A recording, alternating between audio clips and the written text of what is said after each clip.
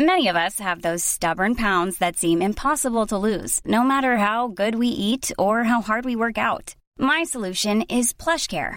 PlushCare is a leading telehealth provider with doctors who are there for you day and night to partner with you in your weight loss journey. They can prescribe FDA-approved weight loss medications like Wegovy and Zepbound for those who qualify.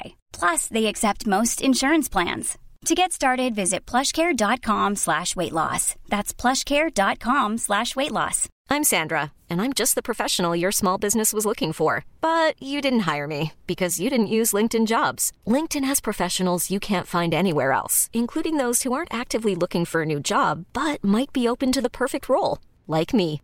In a given month, over 70% of LinkedIn users don't visit other leading job sites. So if you're not looking on LinkedIn, you'll miss out on great candidates like Sandra. Start hiring professionals like a professional. Post your free job on linkedin.com/achieve today.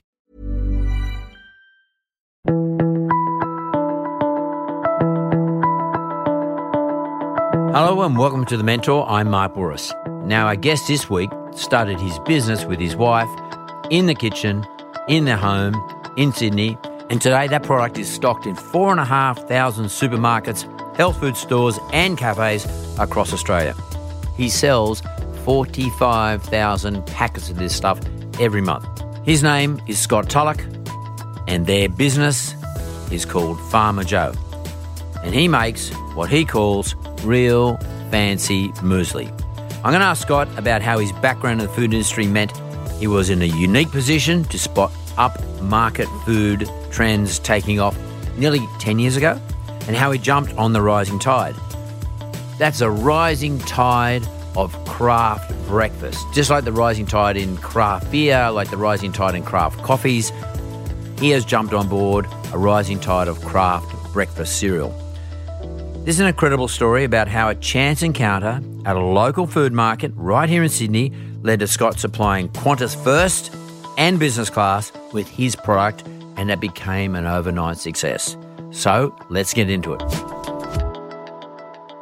Scott Tulloch, the Farmer Joe. Farmer Joe, welcome to The Mentor, mate. Thank you, Mark. Thanks for having me. Give us a bit of a sound of your accent. Come on. Well, I tried to get my wife to come because she is the real Farmer Joe, but she's too shy. Is her name Joe? She's Sally. Sally. She's Sally. Scott and Sally. Scott and Sally.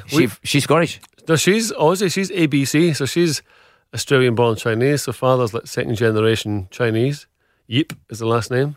When we got married, I said to her, instead of you becoming Tulloch, I'll become Yip. Scott Yip. I just thought that would have been great. Well, there's a saying in Australia, we've got the yips. That's sort of like when we get a bit nervous and we can't speak properly, we get the yips. You know, yip. Is it yip, yip, yip, yip, yip, yip.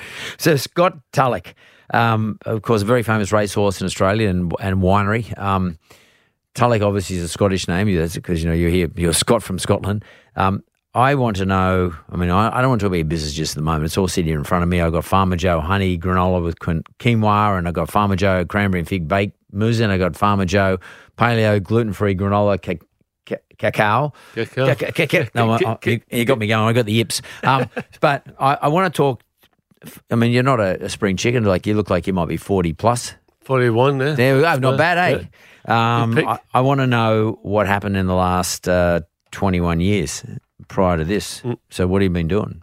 I came to Australia in May 27, 2001 because I left London, met Sally in London after a few jobs. Sally's your wife? Sally's my wife. And I came in a 1 year holiday visa. So we had known each other maybe 6 months, 5-6 months. And I came here and had no ambition. I had an ambition not to go back to Scotland, and then came to Australia. Were you running away from Scotland, or that you fell in love with Australia? I ran away from Scotland as soon as I could because I couldn't live in my life any longer. It was dark. Not dark in a bad sense, because it's very typical for Glasgow to be dark. Dark is part of the culture. But I was curious. I had been exposed to interesting people in previous jobs. I used to be a caddy, used to clean the golf shoes, drive cars, wherever. But I met some of the richest and wealthiest people I've saw from television. So to be exposed to that as a young kid from Glasgow, my mind got curious. I thought there needs to be more than just my scheme, what's around me. So when I got the chance to leave, I went straight to London, told myself I'm becoming an actor. And I became an actor overnight. You josh me. Yeah, true. Because I believe you can be what you want to be, but you've got to start from that moment. That's kind of how I've always believed. You don't have to get too stuck in the detail of it. Don't overthink overthink it. Just do it.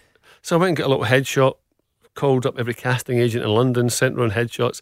No one ever asked me, have I acted? No one ever. I just made shit up in a fucking resume, just pulled shit out. And they never said, they said, here's that line, stand over there, say that. And that's kind of what I did. And slowly got a few gigs. But then I also got a job in a nightclub called Home Nightclub. Yeah, I know the place. In London. Yeah. And turned out they were a Scottish company. And they took a liking to me. So they gave me a job. I ended up running the security for the members' bars, which was great for me because that was all producers, directors, actors. And I always turned up to work with a head shop.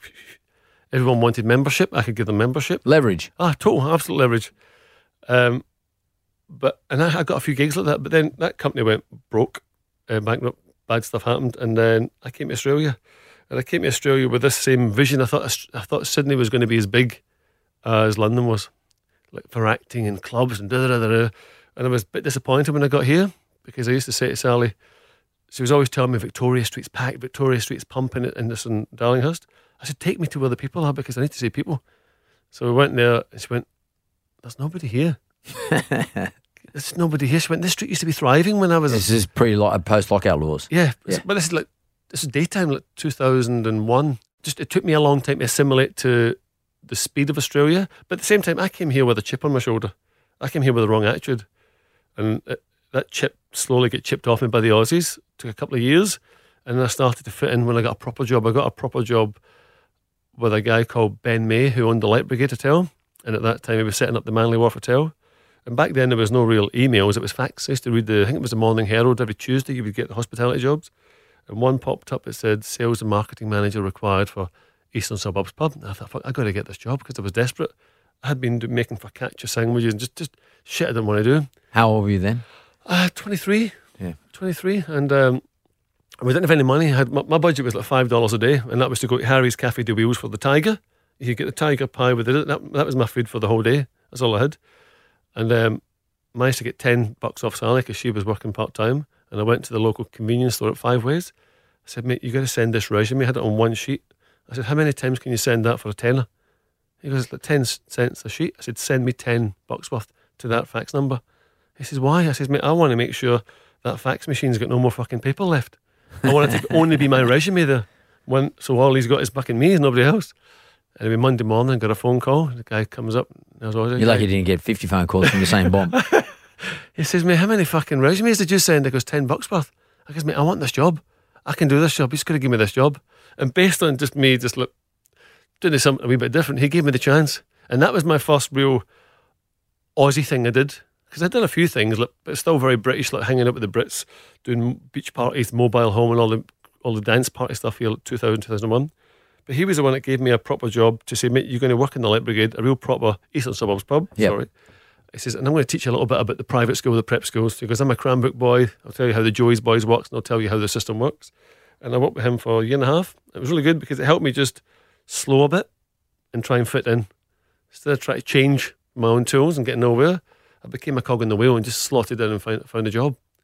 And then when I started working with him, got involved with the Manly Wharf Hotel, and then got back more involved with more pubs. I've done that for a year and a half. Went to work for McHugh Holdings, you know Bruce McHugh? Yeah.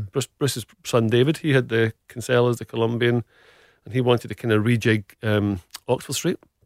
So he got me involved to do a festival. So we kind of closed down Taylor Square for Forbes Street and done like a street party. That's when Middle Bar was still quite a cool bar. We put a Middle Bar Street. We done drag show down the middle of the toilet block. Done that for a year. Done more and more events, pub stuff, but I was always looking for more. And then that kind of died on its ass. And I was a bit of a loose end. I was maybe 24. And I was living above a coffee shop in Boundary Street in Paddington. It was called Di Lorenzo Cafe. It's now a coffee brand. And this was an Italian family. And they liked me, I liked them. They used to always think I was sick because I never drank coffee. I always drank tea. And they would say, oh, what's wrong? I said, nothing's wrong. They said, well, in Italy, we only drink tea if we're sick. I said, well, I must be fucking sick of it. I just want tea. But they slowly got me involved with the coffee scene. And then one day he says to me, he goes, help me build a tea company. I went, all right. So we went to Melbourne, met some tea brokers, tried to create this little tea brand to go with his coffee company. And I said, you know what, there's no money in this. I said, let me sell coffee. He goes, no. He said, no one is ever going to buy coffee from a Scottish. And I said, fucking bullshit. I said, mate, when I walk in that shop, the last thing that guy's going to expect me to sell him is coffee. After he's laughed and took the piss out of me, I'm going to sell him something because there's no boundaries here after the sale. Anyway, he gave me the chance. He said, look, come with me, just listen and repeat. And that's all I did. I started listening and repeating everything he said and started selling Di Lorenzo coffee. Well, wait, can you just tell me something? What the fuck is it with people who come from Glasgow? They can do anything. Is it because you grow up in a sort of a competitive environment? I mean, how is it you're sort of so, I don't know, bulletproof or whatever the hell? What I know what the word is. Is everyone from Glasgow like that? Like, there's a lot of lazy bastards in Glasgow. The dole keeps a lot of people kept, but most people in Glasgow will have a crack. And that's kind of what I did in life. And many people I know, some succeed, some don't. There is no alternative. The alternative is what you've already got. So is it because it's so shit? But you're used to it being shit. I have Australian audience here, so like, I think you need to give us some perspective here. Like, you know, explain to me what it's like. What is it like to live in Glasgow? I mean, obviously you wanted to get the fuck out of there, but what is it like to live there? Like, in terms of career opportunities, you know, like. I would say Glasgow's like any city. So it's the Glasgow today is very different to the Glasgow I lived in like 30, 40 years ago. Yeah, what was it like then, though? But it's just a hard city. So we were in gangs, so you're fighting every day. Everyone fighting's part of the gig. Knife crime is a big. So I never ever left home without a knife. It's just something you always did. You just did not do it. And life was hard, but everyone was kind of equal. We all had close to nothing, so there was a level of equality. There was a posh side of Glasgow. There was the upper side of Glasgow, and that did exist in places not where I grew up. So there's a very different private schooling, etc. But the Glasgow I had was people just got by with not very much, and it was very much an open door policy. Like I lived in a place which was called a black spot, so it was high drugs, high crime, high unemployment. But we never really locked the doors. You knew the crims knew you, or you were the crims. Everyone, there was a balance. And I would say it's the same as any place, whether it's like Mount Druitt or out to some of the worst areas of Sydney. There's a system that sits in and keeps people in a level of control. And there's other parts. So when you live in a scheme in Glasgow, you know there's a better side because everyone goes to the city. Everyone goes to the city. So you start to see this other part of your life, and then you go back to the scheme. And no one goes to the schemes. The schemes are like shitholes. Have you ever seen that TV show, Aussie one called Getting Square? Nah. It's dynamic. Total. It's as good as the castle. But it's kind of like that where drugs play a big part of society. But so does hardship. And people are so familiar with hardship, so you build this level of resilience. Yeah. Resilience is just inbred. It's just there. Because when I tell people some of the stuff we did as a kid or what we went through, we were all right. We weren't poor. We were kind of upper class poor. We had a caravan. Let's put it that way. We had a caravan you stick on the back of the car and we could get away for a wee holiday.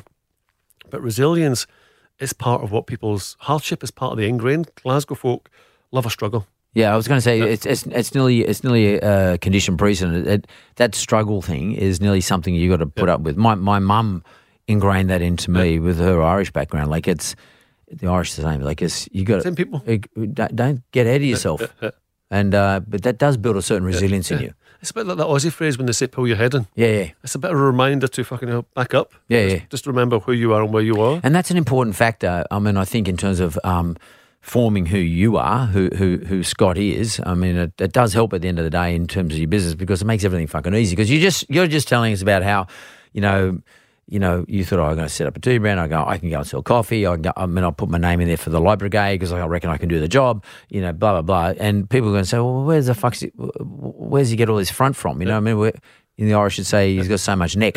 Where does the hell does he get it? Well, it's not because you're arrogant or you think you're better than everybody else. It's because it's just what you fucking do. Just having a crack. Yeah, you got to do it because otherwise you're not going to go anywhere. My wife used to laugh at me because during that period, I would read that paper. So obviously my roles were at the back in the small print, but I applied for the CEO of Coca-Cola. I read that line and I went, I fucking drink Coke. I'm not right. So I applied and I was so disappointed. Is there some little bit of ignorance built in there too? Blind naivety. Yeah. I was just naive. But it works. It helps. Well, she used to laugh and she tells these stories now. It's like, I've written a book and it's coming out. It's called The Accidental Guru. Because I went through a whole period of change in my life. I went to study psychology. I wanted to understand the darkness in my mind. And I wanted to understand why that's there. I need to understand that. What do you mean the darkness in your mind? Because you said Glasgow is a dark place. I mean, what do you mean the darkness in your mind? But Australia changed my way of thinking. So I am two people. There's a little Glasgow guy who's like 16 up to 18 years old. But now there's this kind of middle-aged, moderate thinking Aussie. Because I call myself Scozzy. because Aussies don't take me as Aussie and Scottish don't take me as Scottish. So I found this no man's land. So I've got this angry little Scottish guy and this kind of moderate Australian influenced guy who's a bit more respectful of people's cultures or whatever. It's making these two become together. So if a wee Glasgow guy gets really angry, I can get really angry, anxious. Sometimes you can get depressed. I used to get depressed when it gets dark all the time. You might find that weird because Glasgow was always dark. But when I came to Australia, there was so much light in my life. Light lightened up my moods. It's a big deal here. 100%. It's like you don't realise how fortunate you are to have so much light. Yeah. And it's a beautiful light too. There is something very special about light in Australia. We have so much in this country. So I had to build a level of appreciation for the things that were free around me, that sort of stuff. Instead of, during that kind of early 20s, I was quite selfish. Trying to get me. Going through that process, washing it out, because I'm not that guy. I left the life I had behind because I wasn't that. I had what I can now talk about as a conscience. So whenever I did something I found to be disrespectful for someone, I played on me. So I wanted to address those things in my outward life. How do I not do that to upset someone? Because I don't mean to. I like people. I like to talk. I like to have a laugh. I like to have a joke. I'm that guy. I want to be someone's friend. Never an enemy. So if I've ever said someone disrespectful, I kind of got this conscience. But I never had a conscience in Glasgow. Well, I wouldn't have had the same conscience level in Glasgow that I had in Australia. In Glasgow, you just get on with it. You never really question what you did. It's just, that's it. That's a cycle. It's like a treadmill. It's funny, I'm sort of sensing a great deal of resilience, in other words, and I don't mean you're a tough guy or anything. What I mean by that is due to where you just grew up and just what the culture was, you have to be resilient. Otherwise, you're not going to fucking make it. And it's not something, it's something that's sort of like just part of your DNA. That's it. Otherwise, if you sort of sit around whinging and complaining and sort of, feeling meek and timid and mild and probably less well-mannered, like Aussies tend to be a little bit well-mannered, you're going to get run over the top. But you brought that sort of resilience into our environment. And to be honest with you, I see a lot of South African people in the same situation. My old man coming here from Greece, a lot of people come to this country, they think, this is pretty fucking easy because everyone here gives you a chance. And if you bring in that sort of resilience into our environment and have a crack at a few things, you can do well. 100%. And I think everyone who's listening to this, we don't realise how fucking lucky we are in this country, because you can basically, if you've got a reasonably good idea and you've got a fair bit of energy and you've got a little bit of money behind you, a little bit, not much, and or you've got people who will back you, you can actually create a new business. 100%. And that's you. I mean, you survived if, what do you say, $5 a day, and your wife gave you $10 or whatever it was. If you said that today to a 19-year-old kid who just left school, he'd fucking shit himself. They spend more than that on their mobile phone calls or texts or WhatsApp or whatever it is they're doing. Just use of data. For me, I think it's really important that we understand how fucking lucky we are in this country. I mean, and it's coming from you. And we get too much. We have a stand with your hand out society, because I think we're very much this is Australia. A level of expectation. We're very much a middle class society where we expect too much and we're always striving for more. Never actually standing, to use a word here, Scottish, take heed, which is take knowledge of what we actually have. If we actually stand and look at the life we have in Australia that doesn't cost you anything just by being born here, we're lucky bastards. Yeah. Everything that you take for granted was potentially maybe 1 week in my life, like to go to a beach, to get the fucking sun shining. Yeah. You wake up every day and it's there. You can go to the beach. You can be on the dole here. It'd be the best country in the world to live. Be on the dole. Yeah, totally. Fuck me, you get 24 hours. You get all your time back. The only commodity we all have is 24 hours. And the beach is free. And it's down the road. And you probably get a free bus to get you home. Yeah, totally. Whereas if you're in Scotland or Ireland or somewhere like that, you have to fly to Spain or something, and you're not going to. It's costly. And it's very expensive. You only do it one time a year, one part of the year. Here we can go to the beach anytime of the year, pretty much. And it's interesting that we're bringing it back to probably one of the most important things is being grateful and showing gratitude. I don't mean you've got to actually say it, but really important when we're in business is we've got to be grateful and we've got to show gratitude to what we have, and it changes our whole personality and it makes you better at what you do.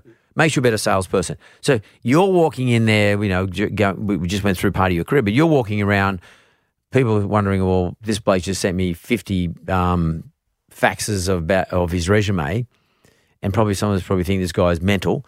And that's the reason he probably got the job. The guy probably recognised, the guy from the Light Brigade probably recognised is that this Scottish bloke will actually go out and work for me. He'll be able to do the role. And the reason you can do all that is because you're actually grateful to what you're experiencing. You're thinking, I can do this, no problem. Give me a crack. Whereas a lot of other people who would have been applying for would have walked in there all soapy and, sort of sitting there, probably not much energy, etc. That's what gets you the role. That's what gets you on in business generally. Take me to, when did you start this business? When Farmer Joe Honey? 10 years ago. Okay, so 41. Take me back to what happened around 29 to 31. 29 to 31, my life changed. My life was kind of a big bubble of niceness until the guy who gave me the job in the coffee turned up at my house one day and told me his son's got brain cancer. Whoa. My life was, I'd only ever heard these things in the radio, like 1 in 3. I thought that's never going to fucking happen to anyone I know. Young kid, lovely guy, didn't drink, didn't smoke, didn't do drugs. The perfect human being. That's what made me think there can't be a God. I started to really question religion and what if someone who's so decent, such a nice, beautiful fucking person, how can this happen to him? So that was the thing when the darkness switched on in my mind, because in my mind there was resilience there, but I started to have this, is it me? All these other things started to play in my mind. So I went to go and study psychology. I didn't go to a doctor and say, give me a pill. I don't agree with that. I read something a long time ago. It said Albert Einstein said people are about as happy as they make up their mind to be. And I really believe that. I really believe we've got to take ownership of mind and body and really make a difference to ourselves and the world. But I went through that process of change. At that period, I then lost our son. So we had a son. So we had a boy. My wife was diagnosed with 19 weeks. When the lungs unfold, it was called a CCAM. It's a cystic abnormality. It's a big fucking word. Basically, the lungs are cystic and don't become tissue. So at 19 weeks, she had to carry him through till she was 28 weeks when he was born, knowing that he only had 1% survival chance. We lived in the ICU ward for 3 months. It was fucking torture. The irony of that sort of thing at the same time was Frank Sartor was in there as well with his kid Billy, and so was Clover Moore with his daughter. I thought, this is like a fucking sketch here, isn't it? You get two opposing parties. I tried to find humour in this stuff because we had no other option. You're at the end of the line, so we went through this process. But that again, that's resilience. Yeah, my wife's very resilient at the same time, but you just batter on through. But why? You tell me something, please. Why do you think Scott was able to pull through that and still maintain his position and kick on and do something else, as opposed to other people, it just fucks them up forever? Well, what's the difference? Is it because of your DNA, where you grew up, or what is it? I just think, I'll give you an example. When the doctors gave that Sally the scan, and that's the heart, that's the eyes, that's the stuff, all I could see was this big fucking white mass in the body. I said, what is that? She said, I don't know. When she said that, my penis disappeared in my body. I've never felt that in my life. My heart stopped and I started dripping sweat instantly. I'd never felt that level of anxiety in my life. She left the room, the doctor came in and he says, when I walked in there, my eye saw this other room. It had soft furnishings and napkins in it. And he goes, do you want to come in? I said, mate, I don't need to go there. I don't need soft furnishings in my life for fucking bad news. Just tell me it right here. And I think I don't need to create it. I just need to deal with it there. And then I don't need that to deal with bad news. I can deal with it in my day-to-day and I would just get on with it. We'll just get on with it. And I don't know. My mother was a very resilient woman. She brought up she also lost 5 kids. I've got 4 siblings. She was resilient. She just get on with it, man. Just fucking don't whinge, jump of it. Just get on with it. And I don't like that kind of victim attitude. It's always, I don't deal with it at all. I don't like it when I feel it coming out of me. If I can get rid of it. I don't like it in my children. My wife is not that person either. She's very much, she's less vocal than me, but she's just a fucking steam train. It's just like, she just deals with her stuff her own way. And we never ask for help because I really believe we've got to help ourselves. I mean, it's nice to talk, and I know that my mindset is different to many other people's. I know that because I talk to a lot of people, but I'm always there to offer them a shoulder to cry on or somebody to talk to and I'm very open with them on what I went through. I went through a lot of change, mental change, and people don't like to talk about mental health. But for me, it's not mental health. It's a way of life. It's like, if you want to be better within your life, then you've got to change that part of it. Once you get control of this, it's like obviously everyone's just watched the Melbourne Cup. So those horses are controlled by reins. If you can put your mind in a rein and get control of it and you're holding the reins, you're going to live a much more functional life. You're in control of it. Because if you let any part of those emotions get out of kilter, you're going to go to a place you don't want to be. My resilience come from experience or curiosity to why. I always ask why. Why are you successful? Why did you do it? How did you start? What did you... I'm really curious to ask people why. I never realised that I controlled my mind until I was 28 years old. I never knew that. And I thought, why was I not taught that at school? So what would you say to all the people listening to this who are thinking to themselves, or should I not start the business up? I think you should really do... Questioning themselves. What do you say? Yeah, I always question myself, but it never ever stopped me from doing what I wanted to do, because I never felt satisfied being in a job. I was only ever satisfied by creating something. I love that challenge, the grind. I love that kind of bit of the hardship. I like the hardship because that's the Glasgow coming out. The hardship drives. But you've taken that whole, you've taken that whole thing about embracing hardship, which is what Scottish and a lot of the United Kingdom and Irish people do. They actually embrace. They think it's a necessary part of their life, hardship. Yeah. What you're doing here is you're saying, okay, I'm not going to make that grind me down. I'm going to take that ability to work through those processes and make it. I'm going to use it in my business.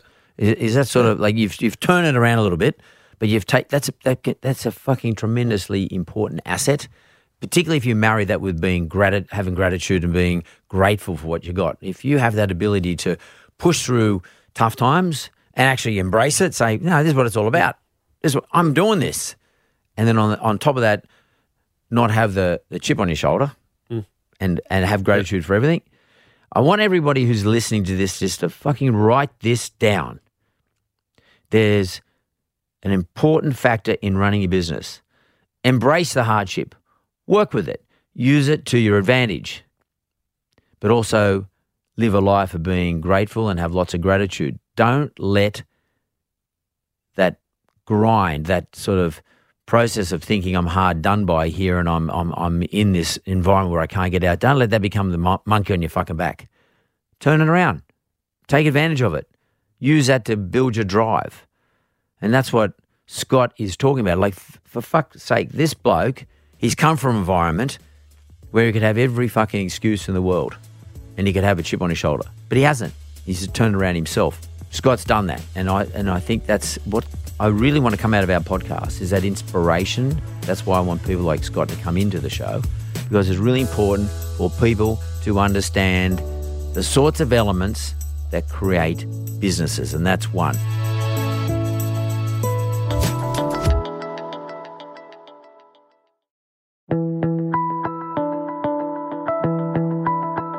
So I'm back from the break. I'm here with Scott. Now, Scott's got a business called Farmer Joe, and look, I got his product in front of me. It looks like breakfast-style products. Yeah? Yeah, cereals, muesli. And he makes it. You make it up in Byron Bay? Yeah. Yeah, my favourite place in the world. And by the way, he's just around the corner from me. He's just up there in St. Helena Road. We're besties. Yeah, besties. Mind you, I've never met him before. I don't know anyone up there. I mean, I know a couple of people up there, only because I knew him in Sydney before they went up there.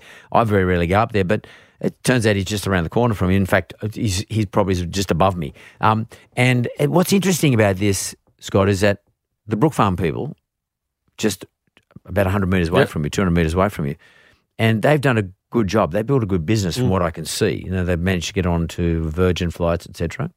I think they're 25-year-old. Yeah, I was going to say they've been around a long time now. And it's interesting. I've seen how their product has evolved, how it's gone from being, the old school muesli. Now it's gluten-free, blah, blah. They've got a whole variety of things. What was it that inspired you to get into, can I call it breakfast cereal? Or cereal business? Is that what we're talking about? Cereal business? What inspired you to do this? I mean, what did you say, look, there's shit product everywhere, I've got to put something out there because I want my own meal? Yeah, so I was driven by that. So I grew up in porridge my entire life, so we ate salty porridge. It was just oats and salt. Yeah. That was it. Yeah, I used to eat that. Sally was my wife, she was muesli, call it granola, whatever. But we were always eating, we always felt muesli was either two things. It was either quite boring, quite safe and healthy, but not a lot of taste, or very sweet. And on the opposite end, at that time I was running a coffee company called Toby's Estate. So I said to Sally, if we can make muesli as exciting as brands like Were you in Byron then? No, I was lived in Surrey Hills for 16 years. Yeah. And I said, if we can do to muesli what the coffee brands are doing to coffee. Coffee is no longer just a coffee, it's an experience, it's a lifestyle, there's tasting notes, there's all these wonderful things that go with it. It's craft. Yeah, it's crafted. Art. I think the Americans call it artesian. Artesian, artisan. Artisan, yeah. And I said, if we can do that with muesli, I believe we can do something special in that space. Because So craft muesli. craft it, Yeah. but bake it the same way the guys. But so when you go and drink a Lavazza, it's just coffee. It's just a flavour. But if you go and drink like a Little Marionette coffee or a Single Origin or a Toby's, you're getting a multi-level profile. It's like drinking a nice wine. You start to get the detail of the stuff. We wanted the same with coffee. It was with muesli. So every ingredient, we were baking them individually. So most people's version of muesli is you get a bunch of ingredients, mix it together, bake it, there you go, done. That's not what we wanted to do. We wanted to actually get the best out of the ingredient before we add anything to it. So we would bake everything individually, and then we would add a bit of oil or a bit of honey to add the sweetness to create the product. And it was called Origin Bake, small batch Origin Bake. So when we took that to the cafes, we were speaking the language, because that's the way they were sold coffee, which is 80% of the business. So no one actually went to the cafes and sold muesli the way it was sold. So you as remarketed it, repackaged the marketing. And muesli was always an afterthought. Back then it was all burgers and refined breads, this and all that sort of stuff. No one was actually selling muesli with purpose. This is before the fucking acai bowls and all that sort of stuff. We were part of that movement. But going back 10 years, it was going back to cafes and helping them create. So a lot of the Greeks, all my customers back then were Greeks, Lebanese, Italians. So their version was big pot of yogurt and muesli at the bottom. I made them change it. I said, put the muesli on the top, because they're not customers ain't buying the yogurt. So put the muesli on the top, because we spend time to make it very visual. Let them see what they're getting, let them see all these things. So they would go from 2 pots a week to 4 pots, 6 pots. And the margin on a little pot is 500%. When you're in a cafe. I like that. To get 300%, you've got to get a barista who's got fucking potentially an attitude and not going to turn up wherever. So we started to educate them about how much this can actually mean to them as a business. But our first customer was Qantas. We've made 5 products, and we went to Fox Markets, and Neil Perry's people, because it was Perry Consulting. You just go back a step. Fox Markets, you better tell everybody what's that mean? So it's Fox Street Farmers Markets. It was like one of the first kind of farmers markets. The farmers market in Sydney, at a place called Fox Studios. Fox Studios, yeah. Which is owned by News Limited. Yeah. Rupert Murdoch owns it. Yeah. And this is in the Centennial Park area, and people go mad there on a Saturday, Sunday. I don't know if it's during the week. Wednesday, is it? So you go there and you buy organic vegetables and direct meats. From the farmer. Direct from the farmer foods, whether it's meat, eggs, muesli, in your case, fruit and veg, flowers. So you have a stall there? Yeah, we had a little stall. It's a great little place. And that's kind of how we started. It was just take a chance, because it's like that. Do we stand on the sideline and try and figure out how the fuck we're going to do this, or do we just do it? So Sally went up with a nice little gift pack to the people who run the markets and said, this is what we make. They said, that's lovely. Start on a Wednesday. So she went there and dressed the table, made it all nice, and we ended up selling everything. So we started with 5 flavours, and they all sold. But on that last part of that day, Perry Consulting guys were coming through and said, can you... When you say Perry, you're talking about Neil Perry, who's... Qantas. Yeah. So the audience, Neil Perry is the gastronomic consultant to Qantas. In other words, he builds the menu up for what Qantas sells on their plane or puts in their business lounges, etc. Yeah. So, and he's quite a famous chef in Australia, Neil Perry is. Okay, so tell me what happened with Neil Perry's guys. They liked the idea, and they said, could you supply us some muesli? Because they liked the way the product looked. It wasn't like a standard. You mean in the bag, or you mean looked out in the product? Yeah. I said, it's very detailed. People are going to see the difference in this product, and that's what they liked about it, because that's what we wanted. People eat with their eyes. We wanted to make it very visual. So, because sometimes you get a great picture on the front, but it's fucking shit inside. So we wanted to do the opposite, make it really good and focus on the ingredients, and let people have that eating experience, but lots of flavours.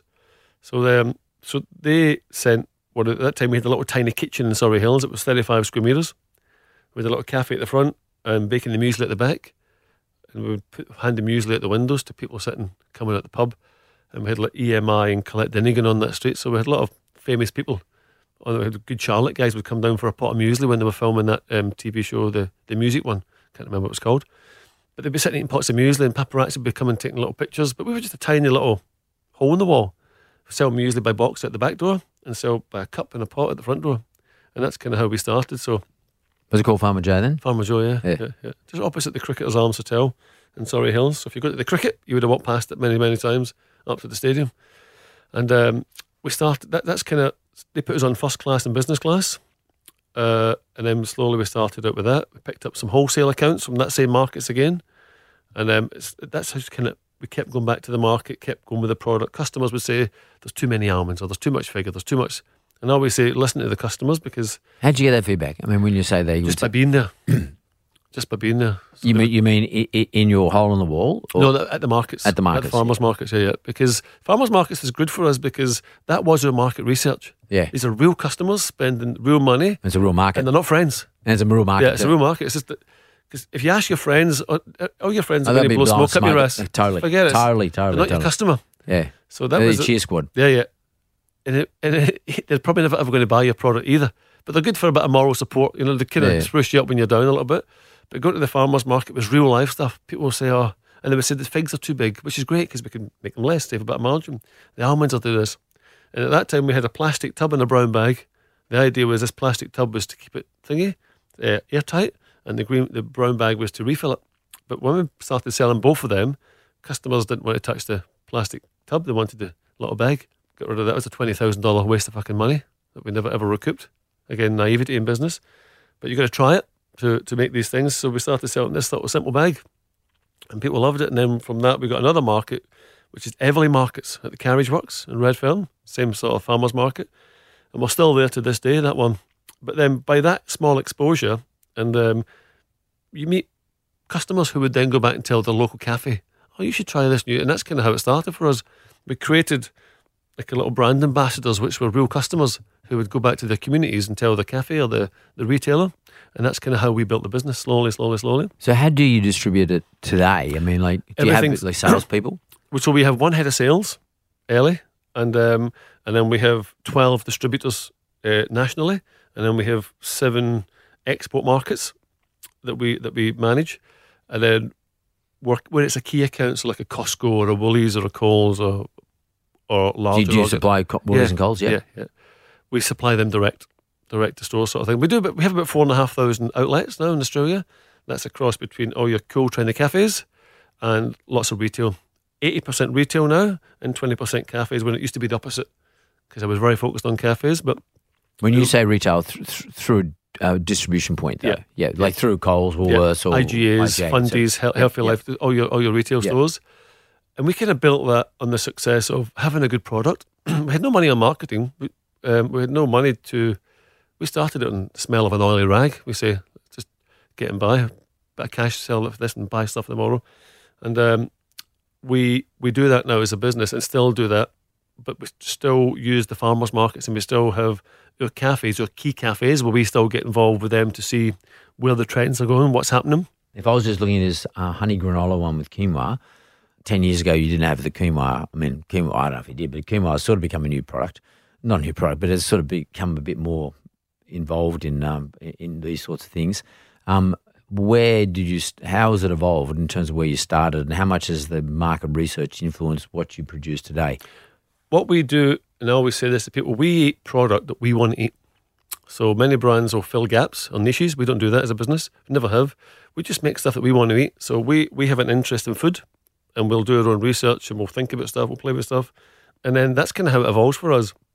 Quinoa had its moment maybe 6-7 years ago when it was, but then it became a bit of an epidemic, because the cause and effect action, you're taking all the quinoa from these Peruvian guys who live on quinoa, who are now forced to eat McDonald's because there's no fucking quinoa.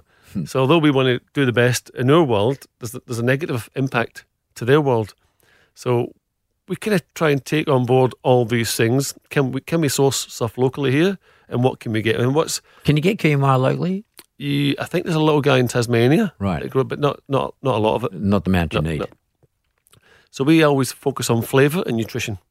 So, but for us, it's about functional eating. So it's about you getting, when you eat a bowl of Farmer Joe muesli, we've actually sat down and thought through the process of your eating experience, but then your combination of food for the nutrition. What is your gut going to take in, and what you're going to process? And that's kind of how we build our brands. That wasn't how we started. We started with just taste. But as we have grown and got more involved and listened to our customers, we've had to re-educate and continually educate ourselves. Because the market's become more complex too. 100%. I mean, consumers have become more complex in terms of what they demand. Like, I'm just looking at this one here. It says Farmer Joe Paleo, gluten-free granola with cacao, no refined sugars, grain-free, dairy-free, gluten-free, and it says, it's got all the good stuff here. Want me, eat me, love me, Byron Bay. But just all the trick words, which is great. It's got rainbows coming out the bag when you open it. Totally, 100%. And it's a great photograph. I mean, the packaging is very good, I have to tell you. That's my wife. I really do like the packaging, especially the way you advertise on the front. It's very good. You're doing 80% of your revenues today, you're saying, is coming out of selling these things here. Yeah. This packet of paleo gluten-free granola with cacao. Is that right? Mm. And then the rest of it's sort of wholesaling to shops, to restaurants and cafes. Bulks, cafes, yeah. And what about, and how important was being discovered by the Qantas guys or Neil Perry's team? I wouldn't say as a business for us, it got us. But at the time? It was good because I told everyone. And it gave us confidence, purely because we had respect for Neil Perry, because he's the big restaurateur guy, and definitely have respect for Qantas. Big brands. I thought, a big brand actually even talking to us? Fucking hell. Yeah, it gives you a bit of energy. Yeah, it gave us, we did it, supplied them for 3 years before we realised we weren't making any money out of it. But good branding though. Yeah, good branding. And during that process, we also started with Virgin as well. So we started doing Virgin business as well through Luke Mangan, those guys. So it gave us real confidence that big guys that know their shit are actually valuing something that was an idea at a kitchen table between me and Sally. So, and we're not the only muesli brand out there. There's many. But they've actually taken us on board for what we try to do and make something very visually appealing. Can you buy it online, Scott? Yeah. Yeah. So your online sales, where is that relative to where? Tiny, small. About $5,000 a month. Okay. So if I put it in bags, we sell through retail 45,000 bags a month, like this, and we would sell maybe 200 bags a month online. Why is that? I don't know. I've employed a head of marketing, just started now, so we've actually 10 years down the line, we've got a bit of money. So we've employed a head of marketing to look at that part of the business and think, do people buy muesli online? Let's ask that question. If they do, why are we not selling more? I would, because I can't be fucked going over wars of Coles. And I would say to my, hey, listen, get me some of this online. And once, if I like it, I just keep buying it online. There's many companies that do sell it online, but other companies, so you might go to their website and buy 20 other things and plus us, whereas we haven't really found that niche where people would come to Farmers Road just to buy a bag of muesli. It does happen, but it doesn't happen as often. Maybe because they're not thinking about Farmer Joe. Maybe not thinking when they're doing the muesli, they're probably not thinking Farmer Joe. Maybe the brand Farmer Joe is not well known enough yet. When we do the analytics, pretty much everyone that comes to us searches for Farmer Joe. So that's probably the thing. We put this little thing on the back of our bag that says buy online Farmer Joe, and we thought, people will find it. Didn't happen. Well, do you think people read the bag though? Oh, 100%. Our customer? Yeah. They go straight to the bag, straight to the ingredients. Wherever it says buy Farmer Joe. No, I don't online. They go straight to the ingredients part. Yeah, I definitely look at the ingredients. That's where they go. But what about the last, because where it says www.farmerjoe.com.au. Join us on Instagram, that sort of stuff. It doesn't. Yeah. So what we're looking at is, what we're doing is we're launching a whole lot more products. So we're innovating and we're launching granola spreads. So like think of nut butter and Nutella. We're launching a breakfast spread. So a lot of people don't want to have a bowl of muesli. How do we capture that on-the-go market? It takes a long time to eat it. Yeah, straight on your bread and away you go. And there's one that's seed-based, so you can send it to the kids with school because there's no nuts in it. We're launching raw balls, granola balls, something you can just snack on, 45-gram, 25-gram little snacks. And then we've got dunkers. Think of like a Tim Tam, but like a breakfast-based biscuit you dunk and you eat it, and it's pumped with nut butter as well. And there's a big thing sometimes, but for me, depending on what's going on in my sporting life, what about calories, etc.? So with the paleo range, yeah, that's very much on trend for their fitness and well-being. So that's paleo. It's also keto. So it's very low in carb, very high in protein, very high in fibre, and a lot of your trace minerals in there. Whereas the oat-based ones is what's for a different customer. Either customers just like oat-based stuff, but there's a higher concentration of carbohydrate. But what we do is a whole food. So if you're looking for whole food nutrition, your product is Farmer Joe. We never try and play with a product to get a number. It's not what we're about. We're about portion eating. So 50 grams, like what you would eat in a hand, is enough energy from that product if you have that way, either your coconut yogurt or your milk, whatever you're going to do with it. But it's about getting back to the basis of eating controlled amounts of your product. That's 100%. Look, it's funny. I eat 30 grams of porridge every day. 30 grams. I actually weigh 30 grams of porridge every day and a couple of boiled eggs. And to me, that gives me enough energy to get through the day. You don't need a massive bowl of porridge. You don't need to feel full. You don't need to, no. And over time, you do feel full because your stomach shrinks a bit. And I was actually interested because there is a new trend. You obviously know about it, but there is a trend around how many carbs I'm having in the morning. But at the same time, I want to have the right nutrition. I quite like. I'm going to try this Farmer Joe, the paleo one. I actually want to give it a crack. And it looks really good. I'm actually getting hungry, sort of hanging out here today. I mean, I love your product. I really do. I mean, I love the fact it's craft breakfast. I think that's cool. Craft, by the way, craft beer, craft coffee, they're all selling for big dollars to the big players. So I mean, you're setting yourself up well here, I think. But what's the one question you have for me? The question I have for you is a very different one. It wasn't related to food. Go for it. It was I've always struggled to get my head around the banking system. So, example, as a business, I think we're pre-approved for like $2 million finance. So tomorrow I can go and buy a packing machine for $2 million and I'll have it paid. But if I want to buy a house for $2 million, they want me to walk through hot coals. And I thought, my mind can't process that because if I buy the packing machine, as soon as I've signed on it, it's 30% cheaper. And if I go broke, it's 80% cheaper. But if I buy a house and I take $2 million, they want me to put down 20% or pay mortgage insurance for an asset that I cannot move. And in our country, pretty much an appreciating asset. Why is that the case? Let me explain it to you. When a finance company or a bank is regulated by our regulatory environment, what they call the Australian Prudential Regulatory Authority, APRA, APRA says to the bank, when you lend money, that now becomes an asset of yours. So if I'm a bank and I lend Scott money, that debt is now my asset. In other words, that's an asset for me. And so the regulator knows I lend money to Scott to buy a house, and the regulator knows I lend money to someone else for their business to buy a machine. The regulator comes back to me as a lender and says, when you lend money to Scott to buy a house, you must hold a certain amount of capital against something going wrong with that loan. And it's very low for the house. When you lend money to the person over there to buy the machine, you must hold an amount of capital to that asset too, but it's much higher. So you have to hold a whole lot of capital to that asset. If you want to have, and it's very important for the bank to only have to hold small amounts of capital against the assets. So I'm actually going to prefer to lend money to buy houses because I only have to carry a small amount of capital against that asset going bad, which means that the rate of return, the return I get on the money I give to you is much higher because the money I have to put on deposit to hold against that particular asset earns me very little money. So I get a very low return on that money. So it's very much in my interest to lend as much money as possible to people who want to buy houses because I have to hold less capital. And as a result of that, the regulator knows that. And as a result, the regulator says, yes, but in order to get this low allocation of capital that you've got to hold against residential property, these are all the characteristics of that loan to qualify. So the characteristics are you can't lend him any more than 85, 90%. We don't want to lend him interest only. He has to have a history of blah, blah, of earning a wage, etc., for the last 2 years. We don't want you lending him money that's not mortgage insured. In other words, there's no insurance against that property in case something goes wrong. We don't want you lending money if he's outside of the Sydney CBD or if he's up on the highway at Byron Bay and St Helena Road, et cetera, et cetera.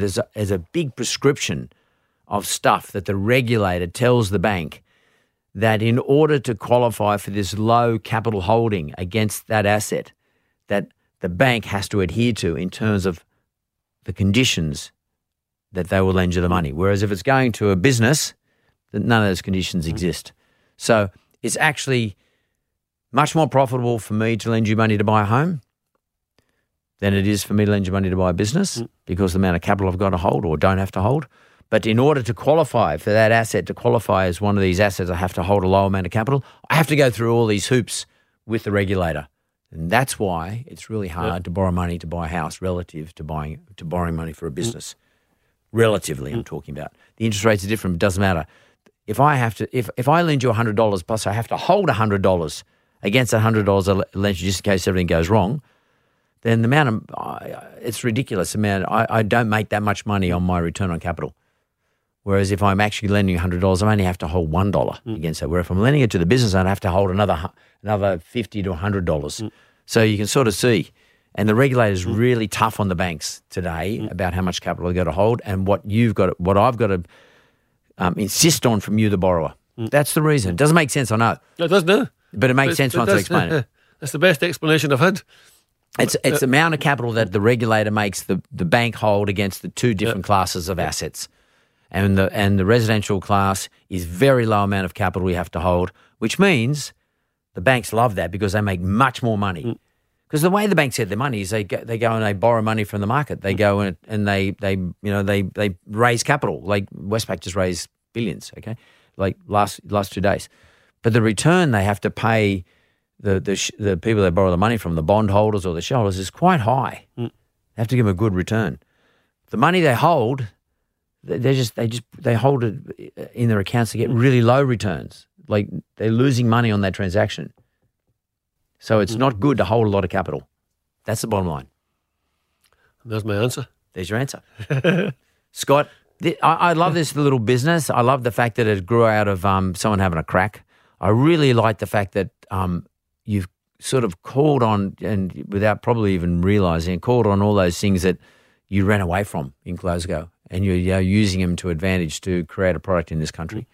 And the fact is you just embrace everything about Australia. And to me, to some extent, you embrace everything that small business owners in this country have as their characteristics. You never say no. You're always positive. You're coming up with new products. You're taking on the big guys. You don't give a shit. You actually say, oh, fuck it.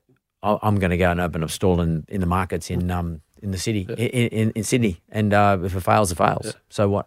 Aussies say it all the time, have a go. Have a go, mate. Yeah. And that's really what it is. You've got to get off your arse and just fucking have a crack at it. Don't whinge about it. Just do it. Yeah. And if it doesn't work, pivot and make it work. Just make it fucking work. Scott, that was fantastic. I really enjoyed that, mate. And I'm going to give some feedback on the paleo. Pardon the pun. See you, mate. See you. Ta-da.